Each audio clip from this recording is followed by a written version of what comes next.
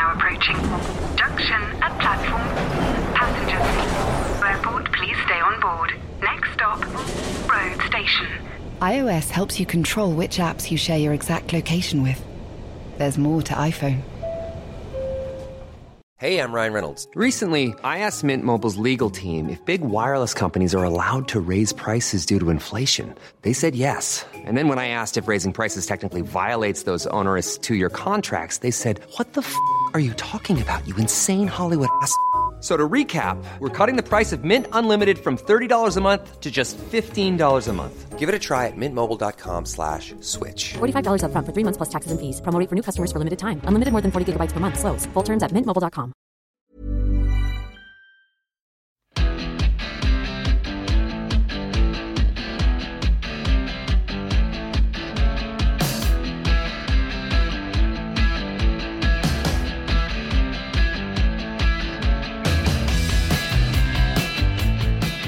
Welcome to The Ruck from The Times and The Sunday Times. I'm Will Kelleher and you're listening to our special series examining just what it takes to win the Rugby World Cup in the company of those who have been there and done it.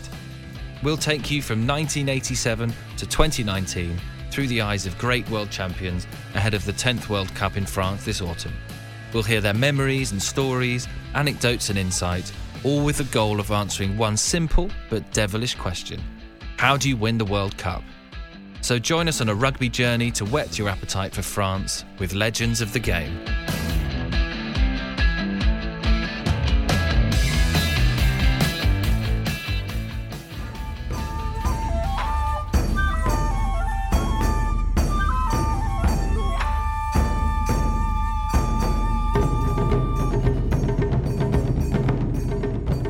This time on How to Win the World Cup, we finish our series with the current world champion South Africa and their victory 4 years ago. 2019 sees the UK entangle itself over Brexit, Ed Sheeran and Ariana Grande wrestle in the music charts, and England win the Cricket World Cup by the barest of margins. South Africa have spent time between World Cups soul-searching. Some of their worst years of results lead to the sacking of head coach Alistair Coetzee, and so in comes Rassie Erasmus and everything changes. Back come the steamrolling South Africans who focus on their forward power and go from wounded Springboks to world champions in the space of 26 tests. Their third world title comes after an epic savaging of England up front as Makazole Mapimpi and Cheslin Colby dazzle out wide and Siya Kolisi becomes the first black captain to lift a World Cup. Part of the fabled bomb squad was Francois Louw, one of the few who are no longer in the South African team for this World Cup. So, from The Times and The Sunday Times, this is a Ruck special, How to Win the World Cup with Francois Louw.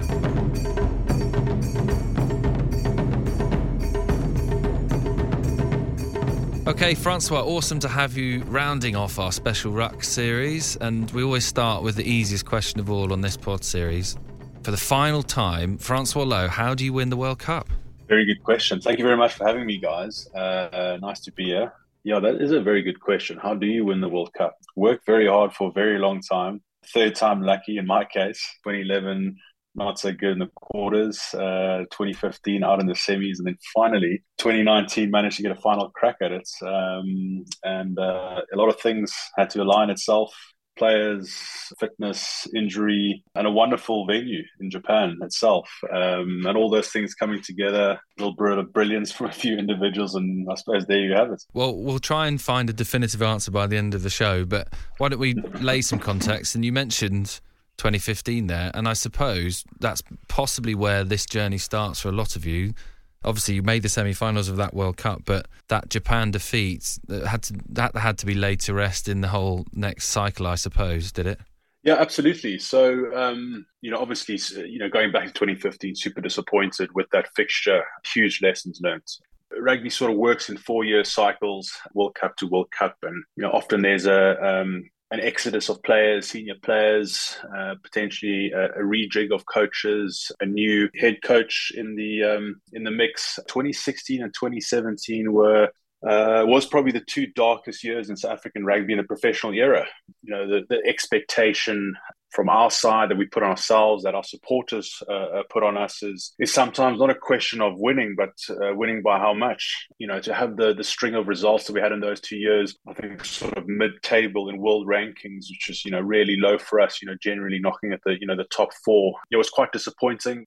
We had 24 months to get back onto the horse, and as you mentioned, there was a change of guard. Rassie coming in there with Jacques Nienaber. Wouldn't say a complete overhaul, but a reset, finding out what has made us tick in the past, and what are our strengths, with the personnel that we have, what's our brand of rugby, our identity, and ultimately finding alignment with that, getting a complete buy-in across the board with players, management, and then gaining the respect and support back from our people, from our nation. So when Rassie did come in and sort of turning from 2017 into 2018, did he initially focus on that tactical side of the game and going back to the strengths of what Bok teams have been good at over the years? Or was it a wider thing than that? Was it to do with relationships between top and bottom in South African rugby, or you as individual players? How did he kind of approach that first few months?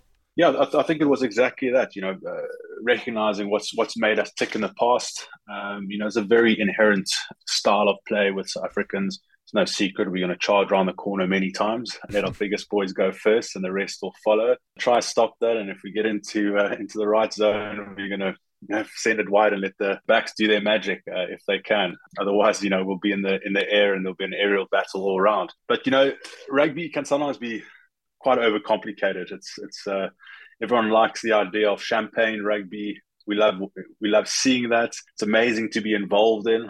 Can't really claim I've been involved in too many champagne moments. I'm generally down in dark places. Some of the Bath teams, you threw it about a bit. 2015, George Ford and those guys. Oh yeah, a little bit here and there. But essentially stripping it back down to its basics and then getting a complete buy-in. As I mentioned earlier, alignment was sort of his buzzword, becoming aligned with, what we're trying to achieve. There's no room for egos. It doesn't matter how many tests you've played, how few you've played, how long you've been in the mix from a management perspective. We are a team and we're only as good as an outfit where everyone pulls together collectively. Very much a mindset shift. And then, working on strategy, trying to create almost two teams that could replicate one another.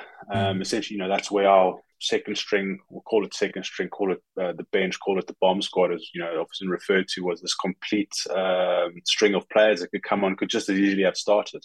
From our side, we had a nice historic victory against New Zealand in Wellington, which was quite the catalyst to us, I suppose, regaining belief and actually realizing we've got this. If we can do this, if we do click, if we do turn it on. So I want to ask a bit more about the tactical bits and pieces, but on the off-field side of it, there was a lot of alignment, I suppose is the same word, with learning about each other's stories. And we've seen the Chasing the Sun documentary where a lot of it is about that. And, for example, Makazole Mapimpi and learning about his family situation. So was that a key part of it as well, is almost, whether you'd lost them or not, sort of bonding together as a group of men too, from different parts of the country and different backgrounds? Absolutely. I think, especially in South Africa, we've obviously got a very diverse nation. Guys from different walks of life, different ethoses, outlooks, backgrounds. Quite exciting, really. Trying to find a way to park everything and come together as a collective, as a sort of a brotherhood, as a team, gel and trust one another. I mean, I have to be quite honest, watching that Chasing the Sun, you kind of look at the guy's stories, you're like, I don't know that. That is, wow. Which was the one that shocked you the most of those guys?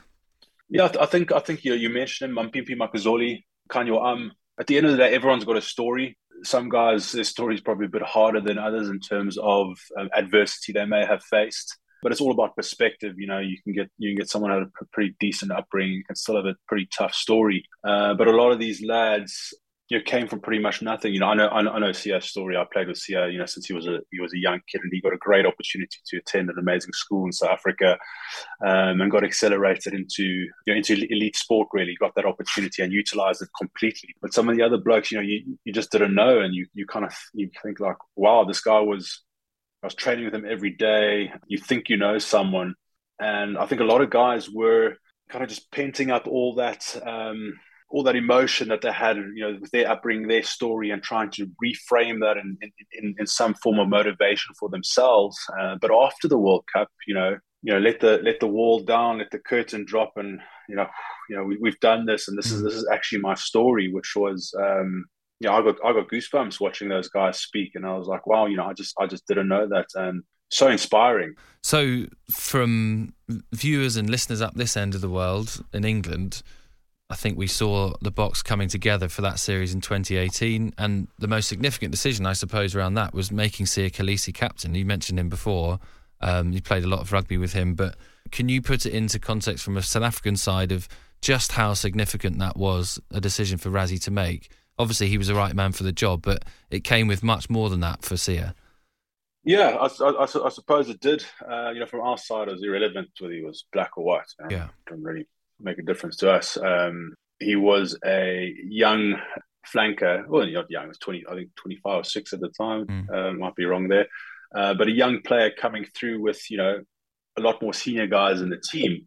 But he was the individual that Rassie chose, that Rassie asked to lead the side. And, thinking back on that, just from terms of a captaincy and leadership perspective, Siya is a very humble guy. And most importantly, as a leader, he's very self-aware. And he immediately understood the magnitude of the role of leading the Springbok team. I'm just putting the South Africa aside for now, in terms of leading the Springbok side to successful rugby, championship rugby, and ultimately, giving ourselves the best chance to win the World Cup. And what he very quickly did is he surrounded himself with the most influential and senior guys on the team in such a way that he said, look, I can't do this without your help. I need you to take care of certain departments. And he approached the top guys in the team who, I wouldn't say they would have been bitter, but there's a few guys who could easily have been captain. I mean, it's a group of alpha males who are experienced and put their hand up, and they'll take that role without a blink of an eye. But it ultimately has to go to one man. And what he did is he pulled that senior group of leaders together and empowered them, rather than potentially create a conflict between, big heads, big egos. He got those guys on his side. I remember having a good conversation with him in and around that, and he almost like disarmed any sort of like push and pull from others quite quickly to create quite a strong leadership outfit. As his first sort of input as a captain. So, and he did it in style. Yeah, absolutely. Well, while you were saying all that, I'm just thinking it's a fascinating thing, particularly for South Africans at World Cups, I suppose. And South Africa have won 3, as many as anyone else, because you have that ability to tap into things that are unique to South Africa about the political situation, about stuff that's not about the rugby.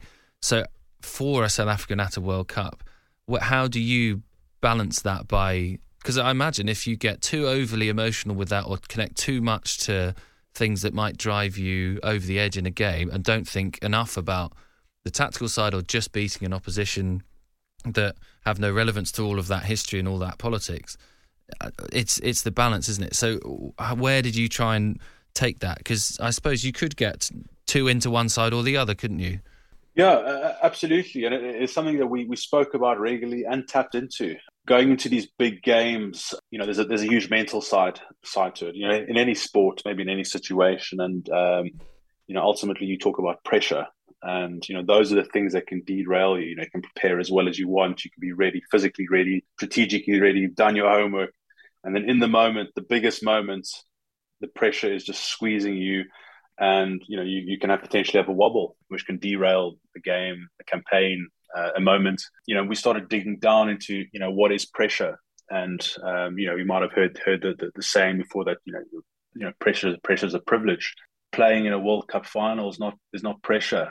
Waking up at 3:30 in the morning, trying to find a job to feed your family of 6, you've got no cash in the bank, you got a sick grandmother in a house, you got people that's you're afraid for your life. That's pressure. That's real pressure.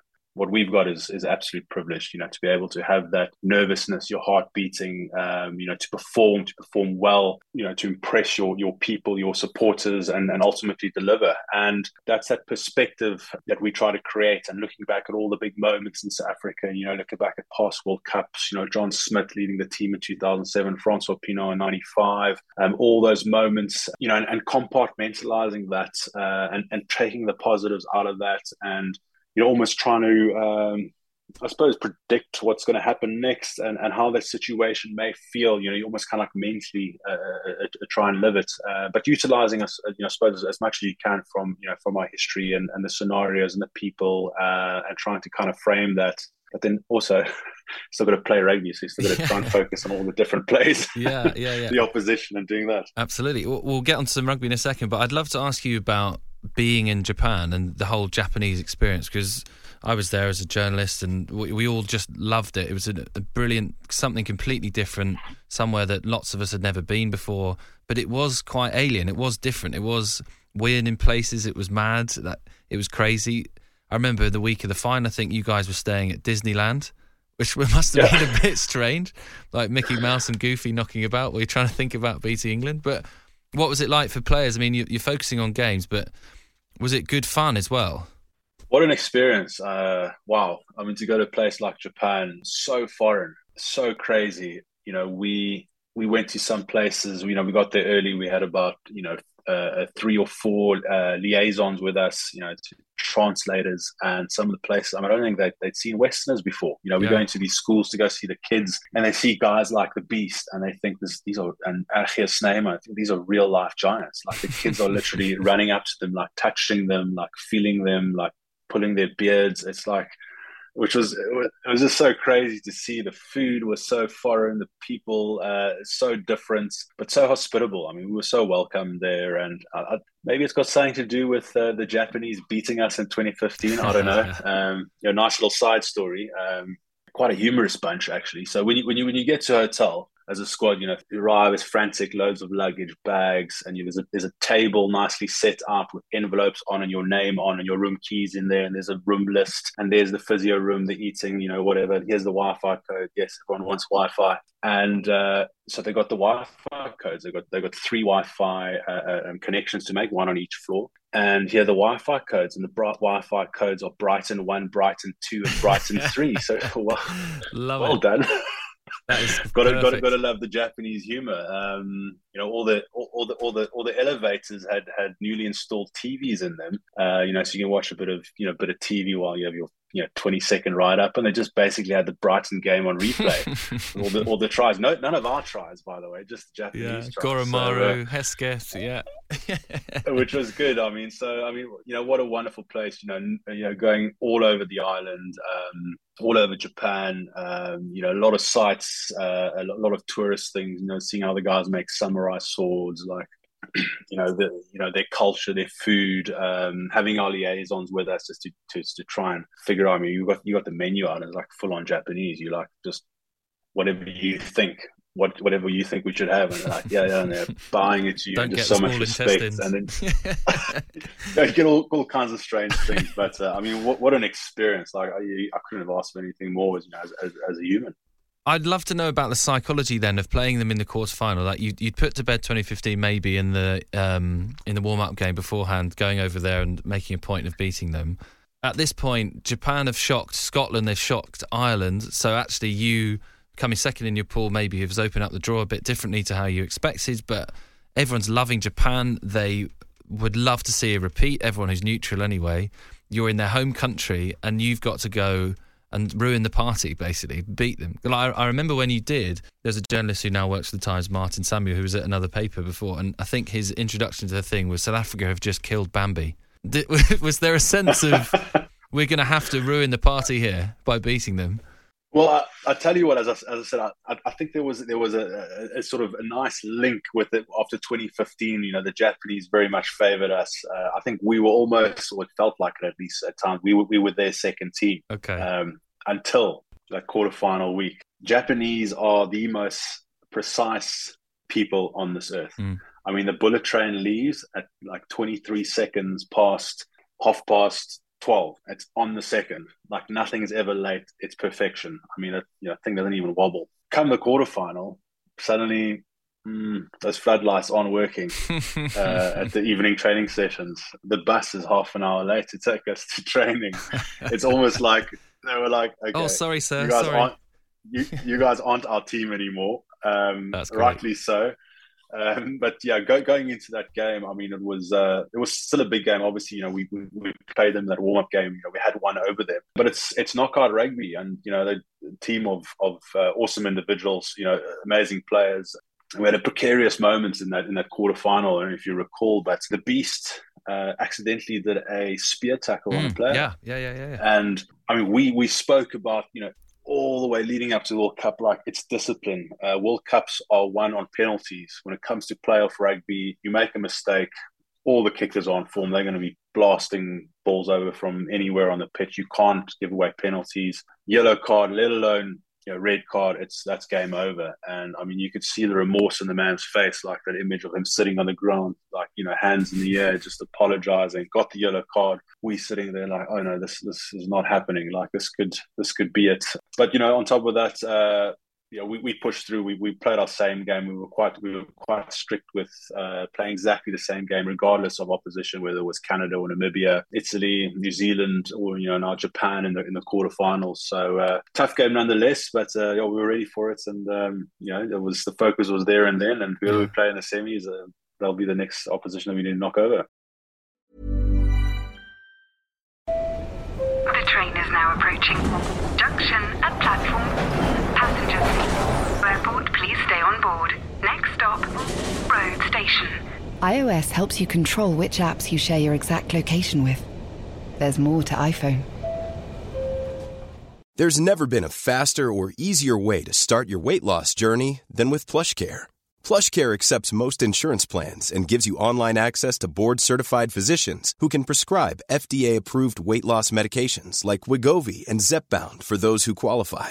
Take charge of your health and speak with a board-certified physician about a weight loss plan that's right for you. Get started today at plushcare.com/weight-loss. That's plushcare.com/weight-loss. plushcare.com/weight-loss. Mom deserves the best, and there's no better place to shop for Mother's Day than Whole Foods Market. They're your destination for unbeatable savings, from premium gifts to show-stopping flowers and irresistible desserts. Start by saving 33% with Prime on all body care and candles. Then get a 15-stem bunch of tulips for just $9.99 each with Prime. Round out Mom's menu with festive rosé, irresistible berry chantilly cake, and more special treats. Come celebrate Mother's Day at Whole Foods Market. I don't want to gloss over your glorious turnover in the semi-final that was the last penalty against Wales, but I'd love to do as much as we can on the final and winning it and everything else, so I don't want to keep you forever. But so let's get to the final then. So England have beaten New Zealand, and certainly from the English perspective, everyone suddenly starts going, oh wow, here we go. Didn't expect it to get to the final, but they've just beaten the All Blacks, who've won back-to-back World Cups. But from your perspective, obviously your game was the Sunday after they'd played, wasn't it? So you didn't know that you were going to go through. But once you had won, you're a guy who's played in England, you know some of the English guys in the team. Did you quietly sit there and think, they've played their final already, we've got them here? No, not at all. It was all very much about what's next job. Our next job was on Wales. Didn't really matter who was in the final. We'd have to try and beat them to get ultimate glory. There wasn't even time to think about that. Like the semis is as big as a final. It is a final match. You're out. If you lose that, you're out. Wales were a solid outfit in 2019. They can definitely match the Springboks. Blow for blow. Take them down to the gutters and they'll run around there with you. They're a tough team, and historically it's a team that we've lost against quite a few times. But the focus was all about Wales. The focus on England literally came after that final whistle blew against Wales. I mean, I know the analysts were already cutting England's game as soon as they'd finished, preparing for them. But it wasn't so much a point of us thinking they've played their final, because maybe they hadn't. maybe more was to come, so be very complacent and I think silly to think of it like that. That was quite an awesome team in 2019. They want to turn it up, they can, and there's no reason why they couldn't have turned it up back to back. They obviously didn't at the time, but it was never a case of thinking, oh, well, they played a little bit too well. In fact, it was probably the other. It's probably, we could have, it was more a case of thinking, well, how much confidence, momentum are they going to take by knocking the All Blacks off their pedestal in a semi-final going into the final? I mean, I think that was maybe a little bit more realistic, where we had like, well, actually, these guys are going to be really angry now. They know they can do it. New Zealand beat us, and they beat them pretty comfortably. They've got the people to do the job. They've got the players, the tactics. Why couldn't they do it again? It's like, our prep starts right now. And it was like, final mode, bang, we got to get this on. We got to understand every single one of their players, how they play, their tack, their strat, what are they doing, and focus on what we can do and how we can take them on. Yeah. So talk to me about final mode and getting into that mindset. Is it a lot of tactics? You've got, 6-day turnaround to a World Cup final, and is it a study in Curry and Underhill for you and things like that? Or is there a lot of it that's actually like, look, we know what we're doing, we know the game plan, and it's then emotional buttons being pushed and things like that? How does it actually work through the week for a player in a World Cup final? You're not going to become better. You're not going to change much. We creatures of habit. There's a lot of routine. You still go do weights in the week. You're not going to get stronger. You're not going to get fitter, but you still have a little blowout, a nice sweat out, on the odd day. You've been doing that literally for 4 or 5 months. Like, it's the same process. And dare you stop, you're actually upsetting the whole process. So it was very routine driven. It wasn't like, okay, guys, we've done the work, go sit in your room and think about how badly you want this. I mean, that's not going to do anything. It was still a full week, simulated across all previous weeks, preview. We still reviewed our Wales game. Okay, here we sharpened up. Okay, you were a bit slow here, around here. Okay, we're going to push up here. You can always refine. And then ultimately looking at, the small little tweaks. You got your basic blueprint, your strategy of how we play. I mean, I think we had 3 or 4 players in the final. 1, 2, 3, 4, and when you get to 4, you start again. 1, 2, 3, 4. It's really uncomplicated like that. Doesn't matter where you are. Those are the strike plays. Whatever happens. I mean, we just want to get in on the front foot, get into general attack, and then that's how we roll. So very simple in that regard. But it was very much making sure that you understand your role. I mean, I think the biggest fear, at least for myself, was being the one who didn't execute their job on the day.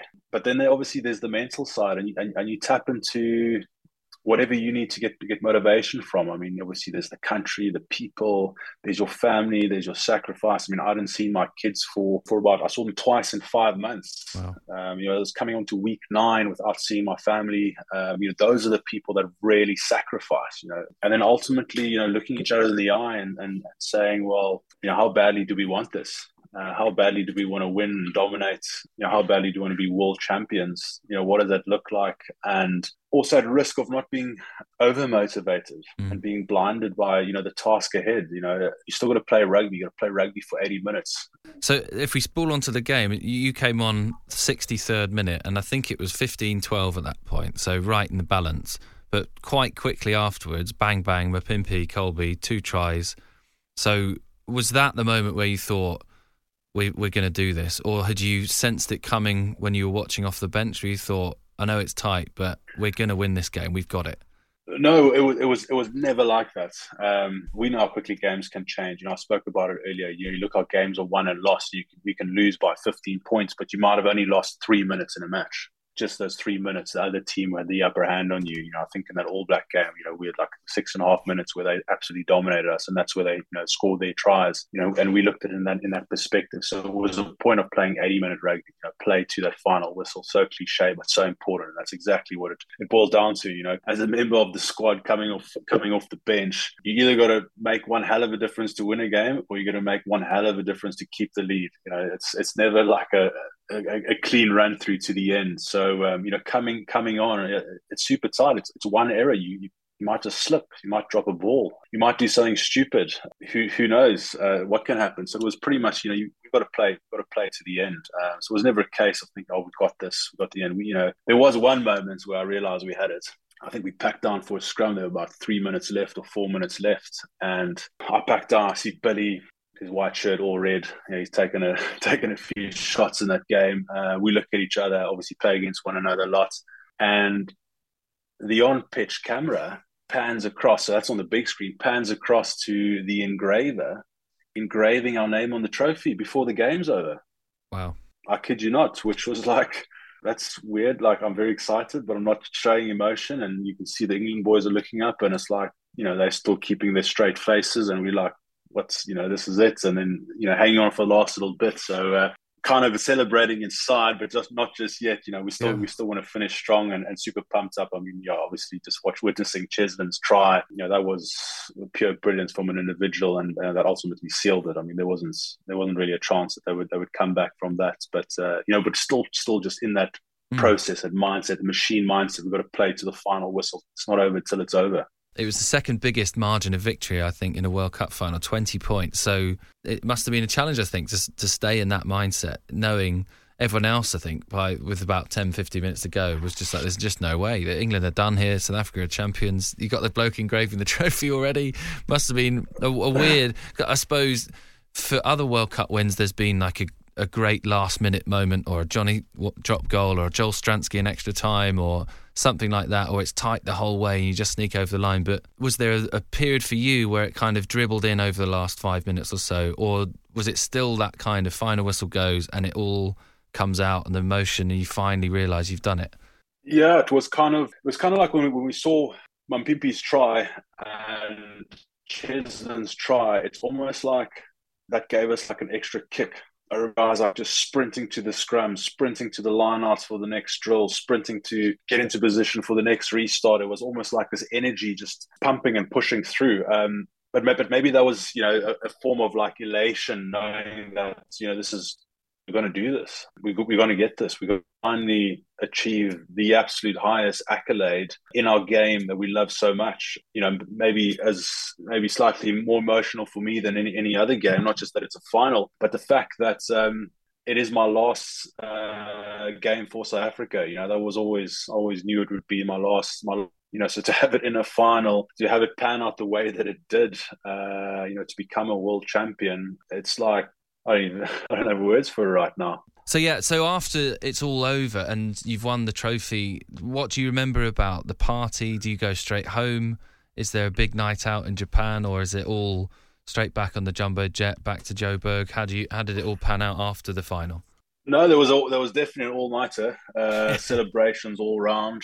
Faf de Klerk and his budgies, we all saw that. That was too much, I think. Maybe. That was pretty good. I think that was fairly tame to what actually went on. I can imagine. I'll leave that to the imagination. But going back to the hotel, we had a policy that family could come with you the whole tournament. Stay with you in your rooms. There were kids there. There were wives and partners there. It was very much a community-driven environment. We had basically the whole floor booked out at the Hilton Hotel in Disneyland. Unbelievable scenes. Did you get a visit from anyone special, Mickey or Goofy or someone like Donald Duck? Fortunately, there was strict security at the door. There was none of that. But just all-nighter really. We obviously had the awards a night or two later, the World Rugby Awards. Then I actually came straight back to England. I was the only one who didn't fly straight back to Africa. I just said to the guys, like, I need to go see my family. And play a bit of Prem rugby. Why not? Bristol away or something? No rugby. Just a boozy 2-day with the family, lots of hugs, and then straight back on a jet to South Africa 2 days later to go join the festivities of a 5-day open bus tour. Wow. All over South Africa. 5 cities, 5 days, 5 flights, banquet dinners. And to experience the joy and elation and support and congratulations from the South African people, which that's pretty much right up there with being on the field, holding that golden trophy. Yeah. So what's the hangover like after 5 days in 5 different cities and about 500 pints? that's one of the biggest hangovers ever. Isn't it? Yes. Luckily, we had the team doc with us, and he took care of us quite nicely. Rehydration. Very, very well hydrated. Look, the high stayed with us for so long. I mean, that was the smallest part of the worry. You get back here and then it's celebrating with friends and family back in the UK as well. But wild party, I have to say. Yeah, definitely one that I relive on my phone quite a bit with all the videos and photos, which is not for the public. No, definitely not. No. So last question before we wrap up, Francois. And we're 4 years on, obviously, and the Boks are going back to the World Cup. You're one of the few people that aren't still in the squad because, as you say, that was your last game in a Boks jersey. 4 years on, and maybe at the time too, do you think the Boks got the respect they deserve for winning that tournament? Because whenever people talked about it then, and maybe still now, there's the whole sort of, oh, well, all they did was beat people up and that sort of thing, which is really reductive. But do you still think that no one has quite given the Boks credit for how low you were in 2016-17 and how high you became in 19? Well, it's very tough at the top. You're always going to get people that are going to try and pull you down, but that's okay. I think we get the respect from the people that it matters most. At the end of the day, we got a World Cup in the trophy cabinet with medals around our necks, and no one's going to remember how anyone did it. Perhaps you would. You're a sports journalist. You'll know how the teams exactly how they played. But we'll take it any way that it comes. I think it's been a strange 4 years. With the pandemic settling in. Cutting our moment quite short, which is quite sad from a South African perspective. I don't think we were able to ride that wave. From a hope perspective within our country as much as we should have or could have. But nonetheless, it's a new era. So right, the last question we've got. The blueprint. How do you win the World Cup? Come on. What's the secret? I've written a few things down. We've got playing on the motions, learning from previous failures, finding your identity, decluttering, alignment, belief. What's your couple of words that you'd use, Francois, to sum it all up? All of the above. And look, I think ultimately there's like an inherent desire in a person. How badly you want something. And it's not to say that the teams that didn't win it wanted it any less than we did. But all I can attest for is the experiences that we had, and there was going through those playoffs, especially going to the final. There was no ways that we were going to lose that final match. There's quite an iconic moment for me, at least. Where the two teams are standing in the tunnel just before they run out. They got the trophy in the middle of them. There's Sia standing there. Behind him is the beast, Bongi Manambi. The rest of the team turned round, and then the other side, you got Owen Farrell. I think Johnny May was at the front, George Ford. And it's quite a cool shot. There's a little video of them before they run out, and at not one stage did any South African rugby player look left to look at any of the England players. You can see the determination in their eyes, and you see other guys, moving side to side, and you see Owen looking right, you see Johnny May looking right, you see George Ford looking at the opposition, checking them out, just sizing them up. And it was that inherent and, I suppose, long-standing desire that, we were going to do whatever it takes to win. There's no ways we're leaving this field, without the glory and not being victors in that moment. So I suppose that's not my few words. That's a lot of words, but I think that was very much part of the recipe. Well, there you go. Brilliant. Thanks so much, Francois, and you've helped us perfectly wrap up our series of how to win the World Cup, and it's been an absolute pleasure to hear your memories of yours in 2019. So all the best for this one, for the Boks. Well, thanks a lot, guys. Really appreciate it. Nice to be on the show. And there you go, Francois Louw rounding off our special series, and for him it was all about desire. We hope you've enjoyed this look back from 1987 to 2019 in the company of the greats. As ever, like and subscribe, share the pods, follow @TimeSport on social media, and most of all, enjoy the rugby.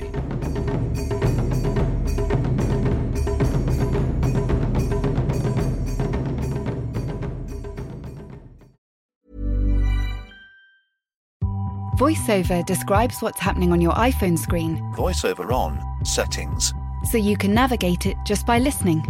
books, contacts, calendar, double tap to open. Breakfast with Anna from 10 to 11. And get on with your day. Accessibility. There's more to iPhone. Why don't more infant formula companies use organic, grass-fed whole milk instead of skim? Why don't more infant formula companies use the latest breast milk science? Why don't more infant formula companies run their own clinical trials? Why don't more infant formula companies use more of the proteins found in breast milk? Why don't more infant formula companies have their own factories instead of outsourcing their manufacturing? We wondered the same thing. So we made ByHeart, a better formula for formula. Learn more at byheart.com.